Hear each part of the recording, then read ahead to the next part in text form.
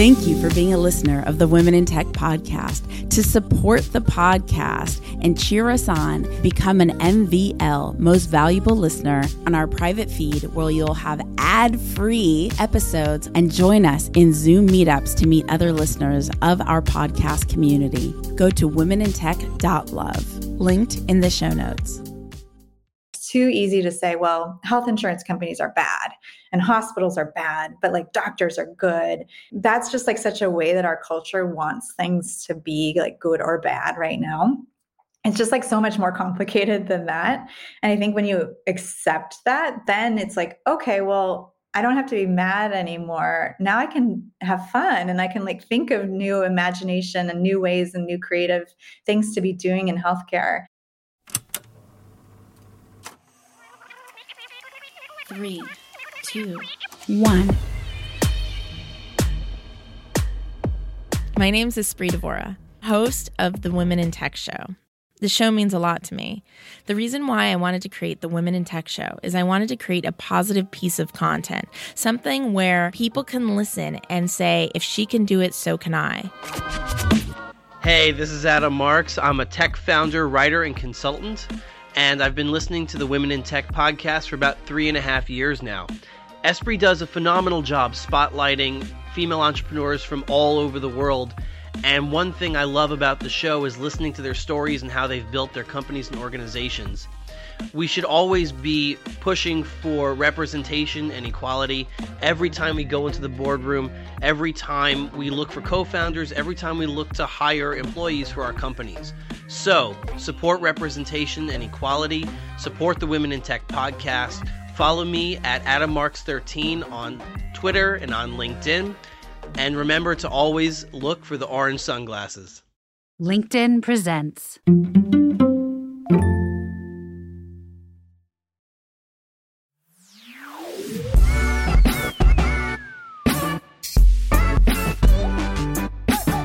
Welcome back to the Women in Tech podcast, where we are celebrating women in tech from around the world. Here today, we have Emily F. Peters with us. She is based in San Francisco, California. My name is Anika Aftab, and I'm based in Honolulu, Hawaii, and I've been passionate about the healthcare space my whole life. I'm incredibly excited to be interviewing women that are changing the healthcare landscape, one tech company at a time. Tell everyone a little bit about who you are and what you do. So my name is Emily Peters, and I founded Uncommon Bold, which is a brand strategy studio for healthcare about 10 years ago. And before that, I came up in the tech startup world. I did 2 startups in fintech and 2 startups in the digital health space. I was part of the founding team at Practice Fusion, and then also part of the founding team at Doximity. And way back before all that, I was a journalist. I was a sports writer. So I've worked in the tech space for a long, long time. Our clients at Uncommon Bold include Elation Health, Lyra Health, Blue Shield of California, all kinds of different really innovative, mostly enterprise health technologies that are working behind the scenes to make the healthcare sector work a little bit more efficiently, to make a little bit more space for sort of the humanity and the caring side of healthcare. I love that. And so what does Uncommon Bold mean to you?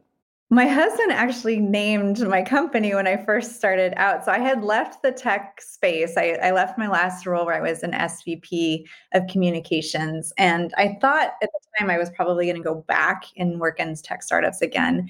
But I went to Hawaii, and I was living in Hawaii for many weeks, and I was kind of just enjoying life. And I started a consulting firm just to like have something to say, I'm still in the game, right? And my husband helped me name it Uncommon Bold, the idea of being, differentiated, of having like a bold and vibrant and more like kind of energetic brand. And so he gets the credit for the name.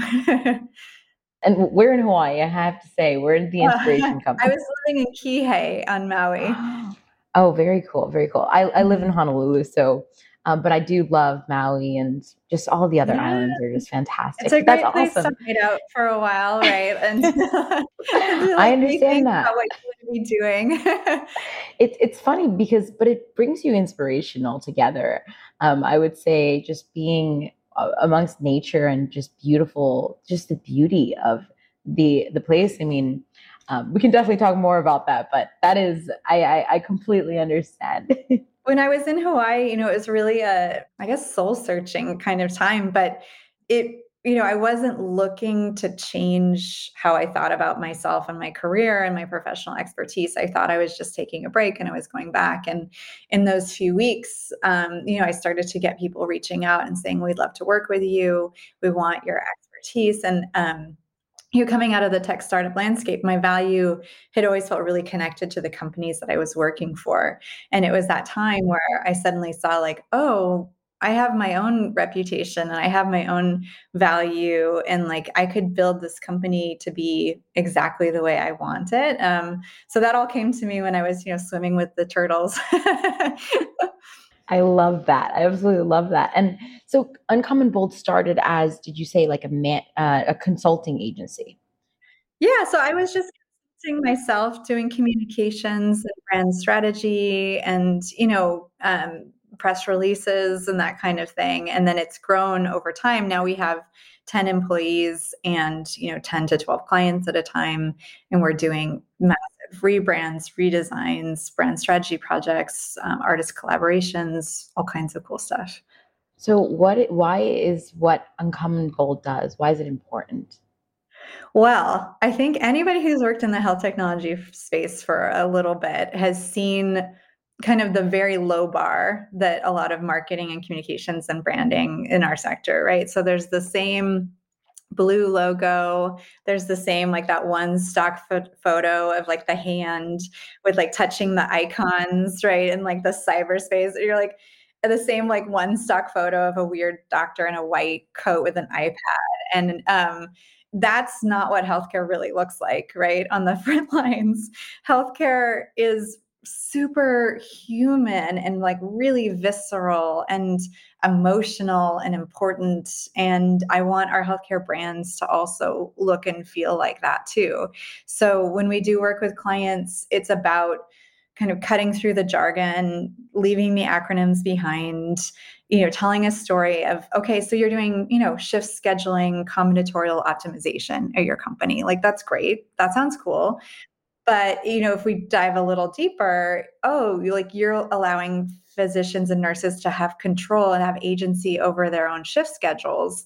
And you're allowing them to like reduce their burnout and to have safer shifts and to be able to see more patients in a way that's like healthier and more sustainable for them. Like, okay, that's a story that we want to tell, right?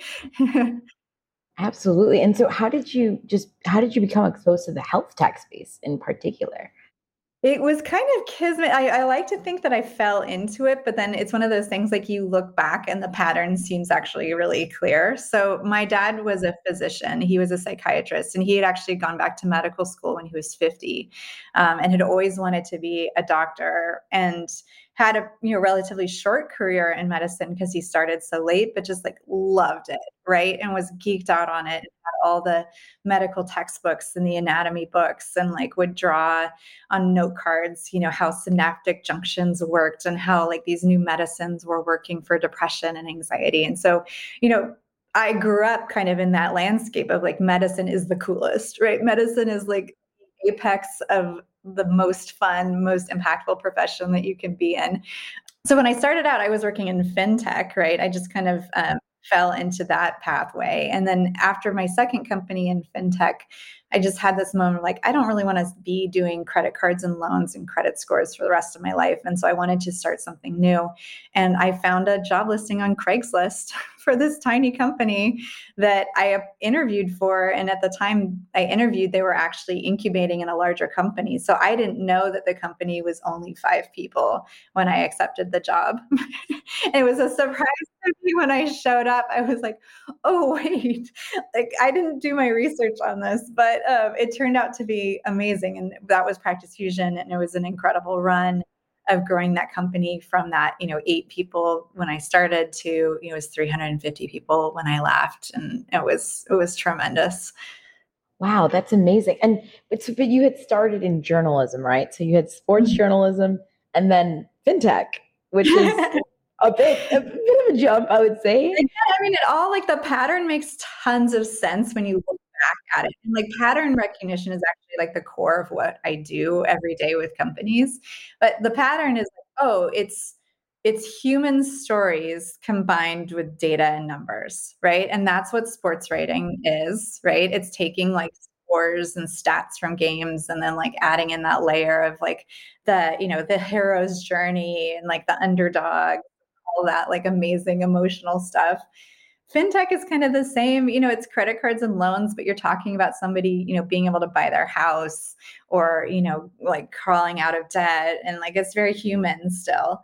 And then medicine is like the ultimate, right? So it's all the data and the science and the math and the technology and that like life or death story of people who are, being cared for, being like literally brought back from the dead, right, by medicine. And that's like the ultimate combination, I think, of those two. Wow. I absolutely love that. And I love how you summed it up. It's the theme of human stories with, you said, data and numbers and bringing all of that, bridging that gap. Would you say that's been kind of your calling, or do you have a calling? I think, I've always been a marketer, right? Like even as like a little kid, I was like a Girl Scout cookie seller extraordinaire, right? And I was in high school and I was putting on like the prom and I was selling the like candy grams, and the marketing side of me is just like part of my DNA. Like that's just who I am. The medical side is like a deep passion and like a personal mission for me, right? And it became, I had been working in that space for almost 10 years. And then I became a patient myself. So I had a near fatal delivery. I basically bled to death after my daughter was born in the hospital. And I was in the ICU. I received all these blood transfusions. I received like really groundbreaking interventional radiology to save my life, right? And I woke up and I was like, oh, like this just got really real, right? Like, yes, I had this mission and passion for the doctors and the nurses and the patients. Now I'm the patient, I'm in the hospital, I'm seeing this, and it kicked into gear for me just the impact that our work could have, right? And we got much more serious as a business, growing, adding more staff, adding more clients, getting much more serious around like what kinds of companies we want to work with. How do we have that big impact? And then that also set me on the course of writing my first book and now the new book that we have too. First and foremost, thank you for sharing that. And I'm so thankful that the system was able to support you. And I know we don't give healthcare enough credit. They're our first line of life sometimes. And so I'm really thankful that everything did work out. In medicine, it's so complex, right? So like I was probably in that situation because of a medical error. But then they saved my life, and that was like a miracle. And so, everything in medicine is like that. It's so complex. It's such a paradox. You can never say medicine is all good or all bad, right? And I just love that about being in medicine because it keeps you curious, right? It keeps like the work is never, never done. Always changing, always something to do. But it's amazing because it really can have an impact. It does have an impact on everyone, every single person has an impact through medicine, right? Probably 99.9% of us in a hospital. So we've all been a patient at some point in our lives, and probably I'll be a patient again. And we want that system to be safe. We want it to be effective. We want it to be caring and human. And the people in medicine, we don't want them to be miserable, right? And I think a lot of us who've had medical experiences, especially in the last couple of years, like you go in to see your doctor and the doctor's unhappy, and you go see your nurse and your nurse is like talking about vaccine misinformation, and you're like, this isn't like, we need to break out of this system. We need this to be different. We need people to be working in medicine feeling happy, feeling like they have agency, and like it's sustainable for everybody. I absolutely love that. And you mentioned, so after this, it seems like a pivotal moment.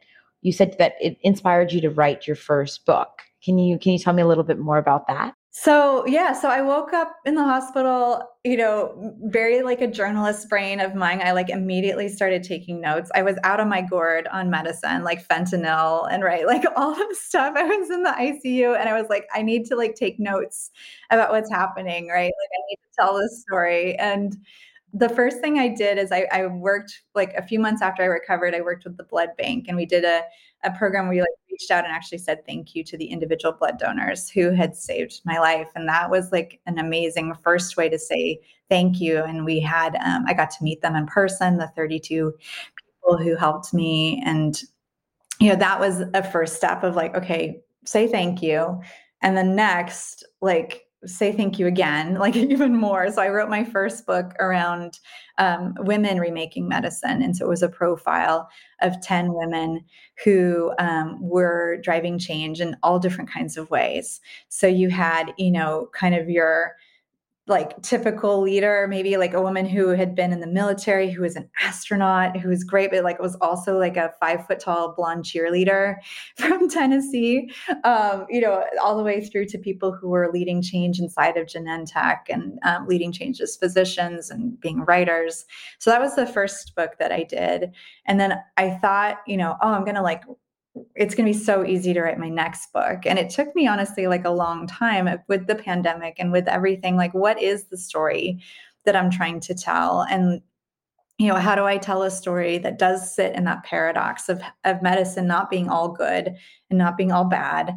Like, how do you stay how do you stop being demoralized in that kind of setting? Like, how do you stay energetic? How do you stay optimistic about it? And I started looking back at the work we had done and I was like, oh, it's always artists, right? Like we bring in artists to help us on these projects.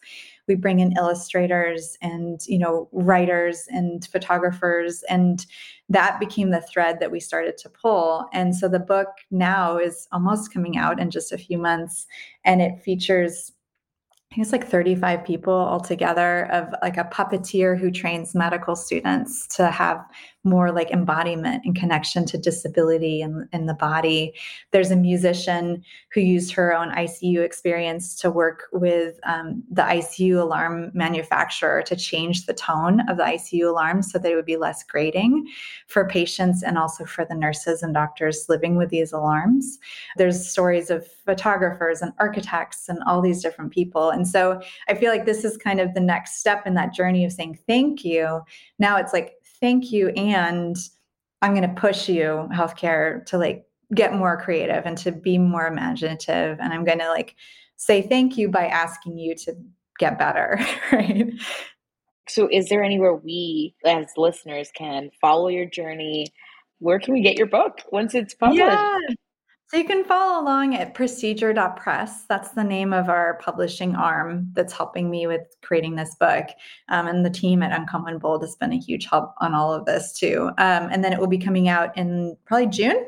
So stay tuned. But if you come sign up on the website or through our social media for Procedure, you can get on the VIP list and get all the updates and early access. It sounds amazing and it sounds so important.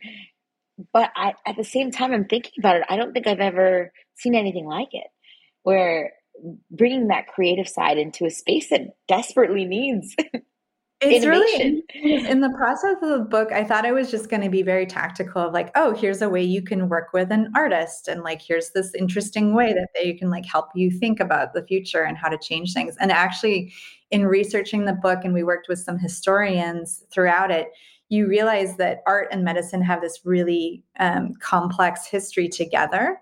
So, in African cultures, this idea of art and medicine being very intertwined, like is just part of it. Like that the colors and the plants around you and the music are all part of like medicine and all healing. And you go back even to the very first physician ever recorded in ancient Egypt. And he was also an architect and he was also the vase maker in chief, right? So there's this really interesting history of how art and medicine have long been together. A lot of the same things that we use as paint were also paint and medicine, right? The same chemical components. And it's actually a really recent thing, just in the last 100 years, that medicine has become purely like a scientific discipline. And so it feels like we're at this moment now where medicine's starting to say like, oh, we need to be more human. We need to like realize that people need like beauty and art in their environment, and part of healing, it's not just bacteria and sterilization and, anti-infection, but it's also like the human spirit, and like people need to be cared for and heal in that way. That's like a much more human kind of way. Wow. And I actually had no idea about that disconnect, or the now existing disconnect between, all of that holistic approach towards humans and medicine and art and all of that combined. What would you say has been, through this journey and like interviewing these individuals and learning about that connection, like what would you say has been like the biggest takeaway for you, or a few, I guess, if you have a few takeaways? I mean, there's so many interesting things in the book. There's a reason the book is like 200 and some pages long, right? Because it's a big story. I mean, I think that the biggest takeaway to me is, there is this authority in medicine, which is really valuable, and it is like trusted, and it is a big part of how medicine, progresses slowly with this like very considerate, very deliberate, like scientific way. And that's all, like, those are good things. But realizing the flip side of it, that all of that is so brand new, right? And so we even think like the white coat ceremony that medical students do, that feels really old, right? It feels like something that's been like, oh, obviously that's been going on for a long, long time. That ceremony started in 1986.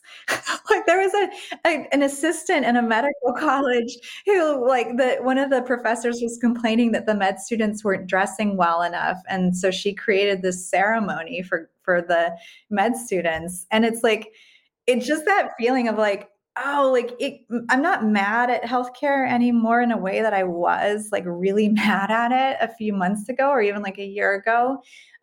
Because now I'm more curious. And I think that's the biggest takeaway from the book is like thinking like an artist, thinking with like creativity and imagination, and not trying to force medicine into being like good or bad, right? And like there aren't companies, like it's too easy to say, well, health insurance companies are bad and hospitals are bad, but like doctors are good and nurse, and like that's just like such a way that our culture wants things to be like good or bad right now. It's just like so much more complicated than that. And I think when you accept that, then it's like, okay, well, I don't have to be mad anymore. Now I can have fun, and I can like think of new imagination and new ways and new creative things to be doing in healthcare. And there is so much really cool, like really amazing innovation that's happening in this space today. And so, just trying to shake myself out of that feeling like mad and demoralized and like frustrated kind of way that I think anybody who works in healthcare for even a year gets that, and feels burnt out and feels frustrated.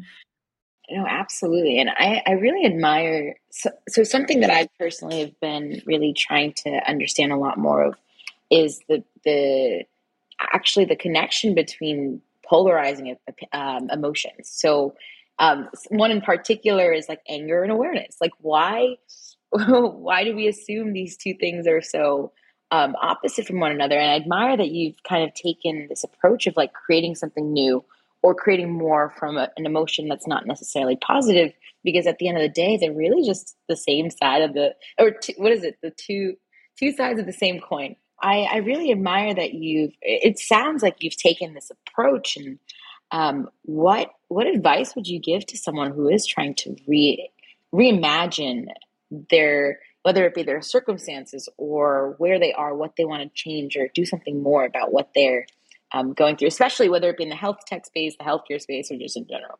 All of it. Yeah. I think it was really valuable for me to realize through this book that the work of being optimistic, of having hope, of feeling like there's a really positive future, it is just more work than being pessimistic and cynical. And there's a science fiction author that we quote at the start of the book that he talks about how there's so much dystopia in films and movie and TV because it's literally cheaper to do that. You take a picture of New York, you like layer on a bunch of filters, you like tear it down. There's like a broken Starbucks on its side. And that's way cheaper for somebody making that content than to come up with like a positive, vibrant future. Right. And so for me, it just helps me feel like, of course, it's harder to be positive. And of course, it's harder to think about, like a really abundant and joyful and effective and inexpensive healthcare system. That is hard work, and you have to put in that work. And it's okay that it doesn't come easily, but that work is really important. And we need people in healthcare to believe in the future of healthcare. Like, we need people to think like there is a way we can make this better. And I can see what that future looks like. I know what is possible. So to me, yeah, like it doesn't have to come easy, right? Like that's totally normal. Not easy, but worth it. That is totally for sure. worth it. Yeah. We need people to stay in it. We need people to continue being physicians and nurses and fighting. And, we saw the nurses strike, this week, and they did it, right? They fought, and that's hard. And that's because they're hopeful, right? Like things can change and we can change it. So we need everybody to believe that it's possible. Well, and so in such an increasingly, polarizing world that we're starting to live in, where this, misinformation, especially in the healthcare space, is becoming so widespread, how do you stay positive? Like, it's hard. It can be really hard, right? I mean, it's the thing with healthcare, because of that complexity, you can spiral out in either direction so easily. So you can start to say, well, healthcare, we have an issue with financial toxicity. Healthcare is so expensive that people either don't seek care or they do, and they go bankrupt, and it's terrible, right? And then you start to pick apart why. And like, there's 1,000 million reasons why it's like that, and it's so bad. And it's just really easy to get caught up in that, right? So I think it is super important to be thinking about, how can I always be looking at the opposite side of this? Like, how can I question, the stories and the headlines and the things I see on social media, right? Like, is there more to this story? And the answer is like, yeah, there's absolutely always more to the story, right? It's always way more complicated. And our human brain, we like things to be simple. And just healthcare is not simple. And that doesn't mean it can't be good and it can't be better. And you can't be part of making it better, but you can't say that it's all bad or it's all good, right? Mm-hmm. Absolutely. It's the two sides of the same coin. Yes. All of it's connected. Wow. Well, I love that. I love that way of thinking. You'd mentioned just a few of your obstacles that you've gone through in your life, and I'm sure that there are plenty more. Like, how have you overcome the obstacles that you have gone through?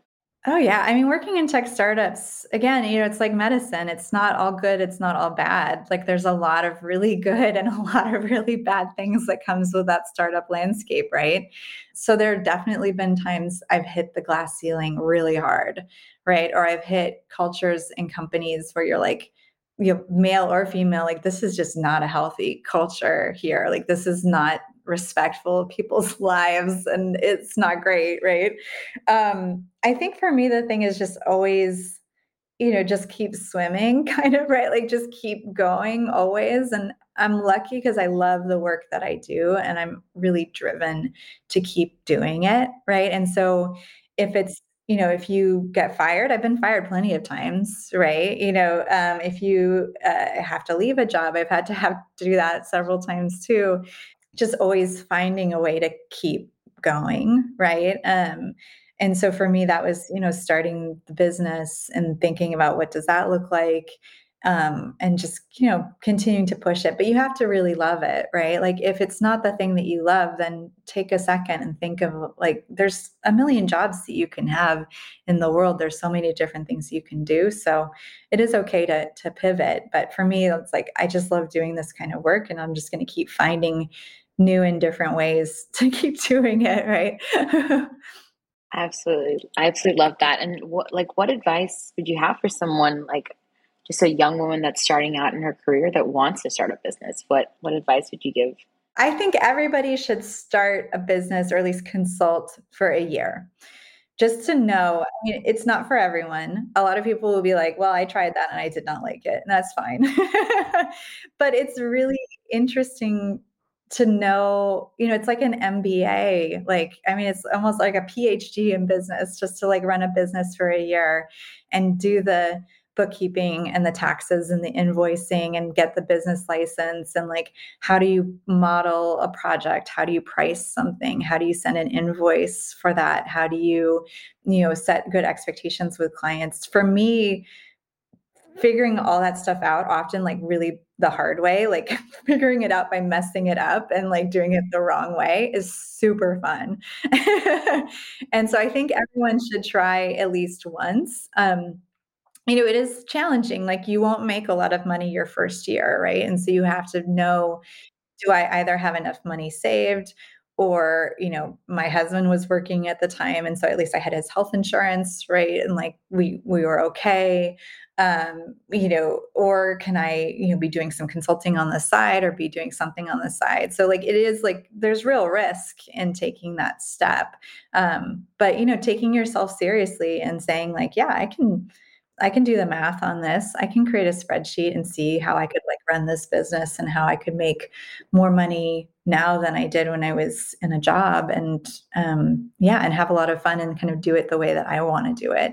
So our company, we all people who are taking care of children, or taking care of elderly parents or grandparents, or have, health issues, like everyone on our team has a lot on their plate, right? But they're also really super talented communications people, and designers and writers and managers and researchers. And so we have, like, most people on our team work between 20 and 30 hours a week.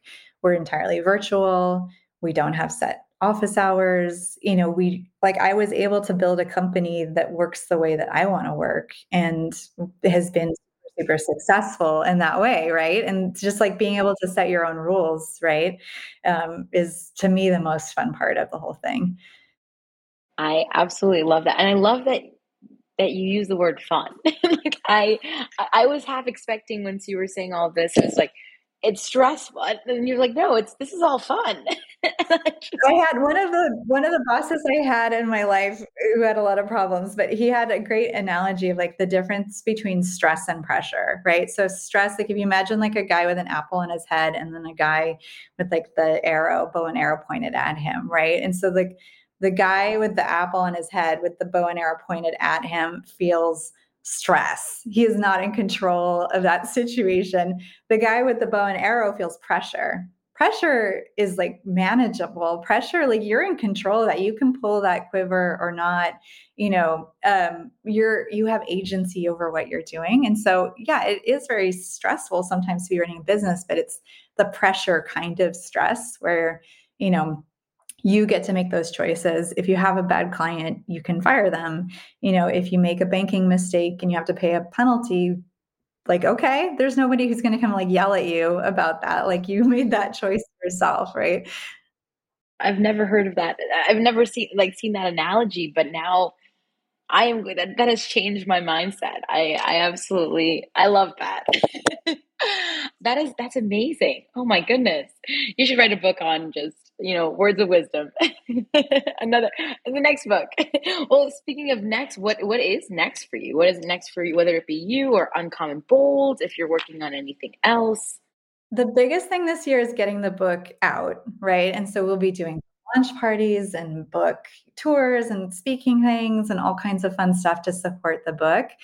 We also have some really exciting client work that's coming up this year. So we're always excited to be, relaunching, rebranding clients, putting out websites, putting out new campaigns, telling really interesting stories, collaborating with artists. But this year, it's in a great way, looks a lot like last year. It looks like the year before. And, you just never know entirely what that year is going to hold. We made it through the pandemic really smoothly. And it looks like this year, it's potentially a recession year. We're looking at who's retracting, who's changing, but we feel like we're in a really good place. And the book is going to bring a ton of energy and fun to the work that we're doing this year, on top of course, our amazing clients that we love working with too. I'm so incredibly excited for you. And is there anything that our listeners can do to support you? Well, I would love for everybody who's interested in the book to check that out and to follow along. So yeah, our social media, Procedure Press, procedure.press for the website. You can also find it through my own LinkedIn. This is a book that is very much a labor of love. And it's one of those things you're kind of putting it out there into the world. And it's like, is my baby ugly? I feel like it's a really good looking baby. I feel like people are going to love it. But you never know, right? And so it's definitely a very vulnerable process to put something out there and to tell, to be saying to, people who are running hospitals or who are brain surgeons, here's something you don't know, I have an idea for you. That's a very vulnerable process, but it's also super fun, and it opens doors, and it lets you build new relationships and new contacts and new projects. And it's just going to be so fun. So I'm also currently writing a book, and something someone once told me, and this has always stood out to me, is my book is pretty vulnerable as well. And I mean, we can talk about this another time as well, but they said that it's vulnerable but necessary, because once you start talking about it, it opens the door for others to start. And so I 110% believe that what you're doing, although vulnerable, it is necessary. And I'm so incredibly excited to follow along your journey, and any way that we can help, I can help, please let us know. So I have one question that, obviously, since we're on the Women in Tech podcast, I have to ask, who is a woman in tech that inspires you? Oh, that's such a good question. There are so many. I mean, I actually think somebody we know in common is Kina, right? So Kina from Elation Health. She is just such a really sensible and focused person, right? And so talking with Kina sometimes, she's just very, very dedicated to the work, and doesn't, I think, more in a way that I'm often in my own head, right? And I'm like, is this the way that other people are doing this? Or how does this fit into these trends and patterns? And I overthink. Kina does not. Kina's just here's what we're going to do. We're going to serve primary care physicians. It's going to be great. I'm going to go home to my kids. At the end of the day, I'm just going to come back the next day and do it. And just a no drama person. And so I really enjoy working with Kina. And, the downside of that is she doesn't always celebrate the wins that she has. And so I love getting to play that role with her about Kina, you did such a good job, and gold stars. And she gets a little embarrassed and blushes. But I think the way that Kina is just very, I mean, I guess you would say just does not tune into the haters, does not tune into the drama, just does her own thing, minds her own business. I love that. She's so amazing. Absolutely love her. And I admire her so much. And I feel so honored to be working for a company that she is the CEO of. I absolutely adore Kina. She's amazing. And this is probably my third interview that someone has said Kina. So all the listeners are going to love Kina. Yeah, she is the MVP. I love that. So I have a few rapid fire questions just to ask, and then lightning round. Well, we have a few more minutes. So first question, what is your favorite book? Well, I have so many favorite books, but a book that I just read The Splendid and the Vile, which is about the start of World War II in England. And it's a great reminder. It's kind of like day by day going through the start of the war and then through the beginning of the war. But just like a very human need to continue to live and have fun, even though things are bad, right? And so this book is like, there's bombs raining down on London and people are still going out to nightclubs. They're still like falling in love and getting engaged and they're still having dinner parties. And it's like, I think that's a thing we also sometimes miss in science fiction. Like they like to just say like, oh, the future is bad. People are not having any fun. There's like nobody is having any joy in their life. And that book to me just really shows like that's not true. People have fun in all kinds of horrible situations all the time. And that's like a very human thing that we need to make space for in our lives. I absolutely love it. And can you repeat the title one more time? Yeah, The Splendid and the Vile. I love that. And I love the dichotomy, the dichotomy of just splendid and the vile. But those two words. Talking about paradox and that everything is a gray area, right? That there's it's never all bad or all good. It's the and factor. You can have good and bad, not good or bad, black or white. It's black and white. Like exactly. I love that notion. I really do. Okay. So next question. What is your favorite podcast or video series, TV show, anything that you can think of? I love a good gimmick. And so there's a great podcast that I love called Off Menu that's two British comedians. And the gimmick is that you have different celebrities and comedians come on and it's their dream menu.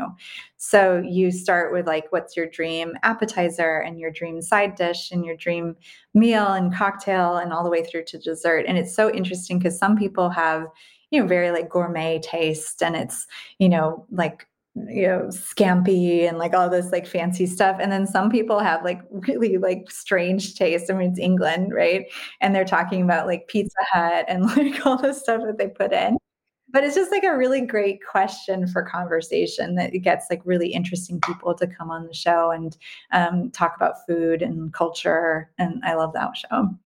What is your best resource for technology or any like newsletters, anywhere anyone can go to access more information on health tech or any sort of like technology? Yeah. So, I mean, I'm still sticking with Twitter despite all their drama lately, but it is like Twitter for me. It's talking about something that's not all good or all bad, like just drama. But I love following reporters on Twitter. And so seeing what, some of our healthcare reporters like Heather Landy or Ruth Reeder, like who, what are people talking about in our space and kind of getting that live feed. I really enjoy that. Like what's Dan Diamond doing? He's a great investigative reporter in our space.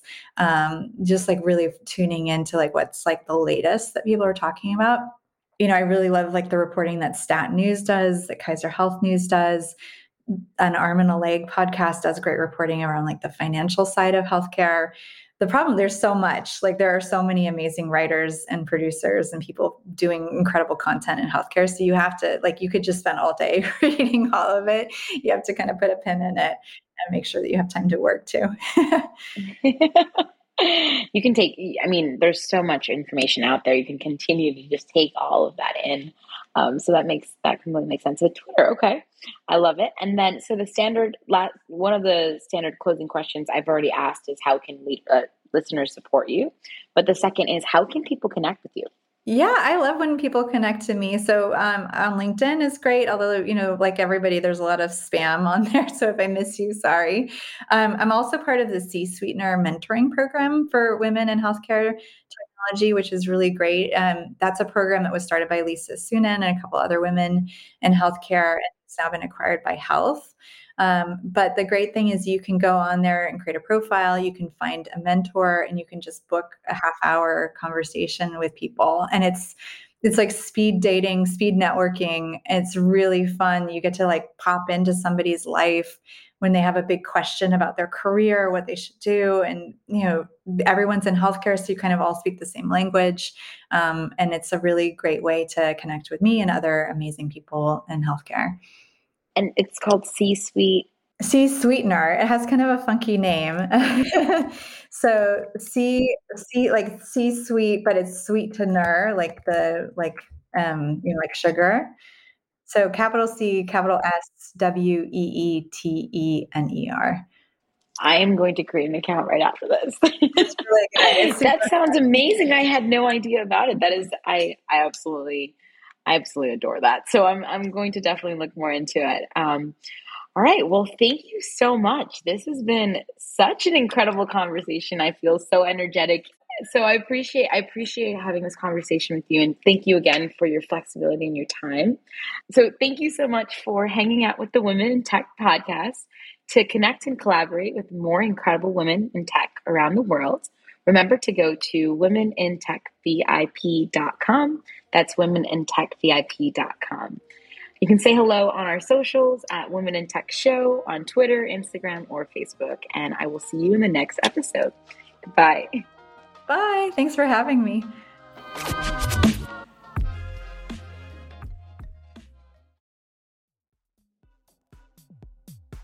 The Women in Tech podcast is hosted and produced by me, Espree Devora, with help from Janice Geronimo. Edited by Corey Jennings. Production and voiceover by Adam Carroll. And music from Jay Huffman Live and Epidemic Sound. The Women in Tech podcast is a wearetech.fm production.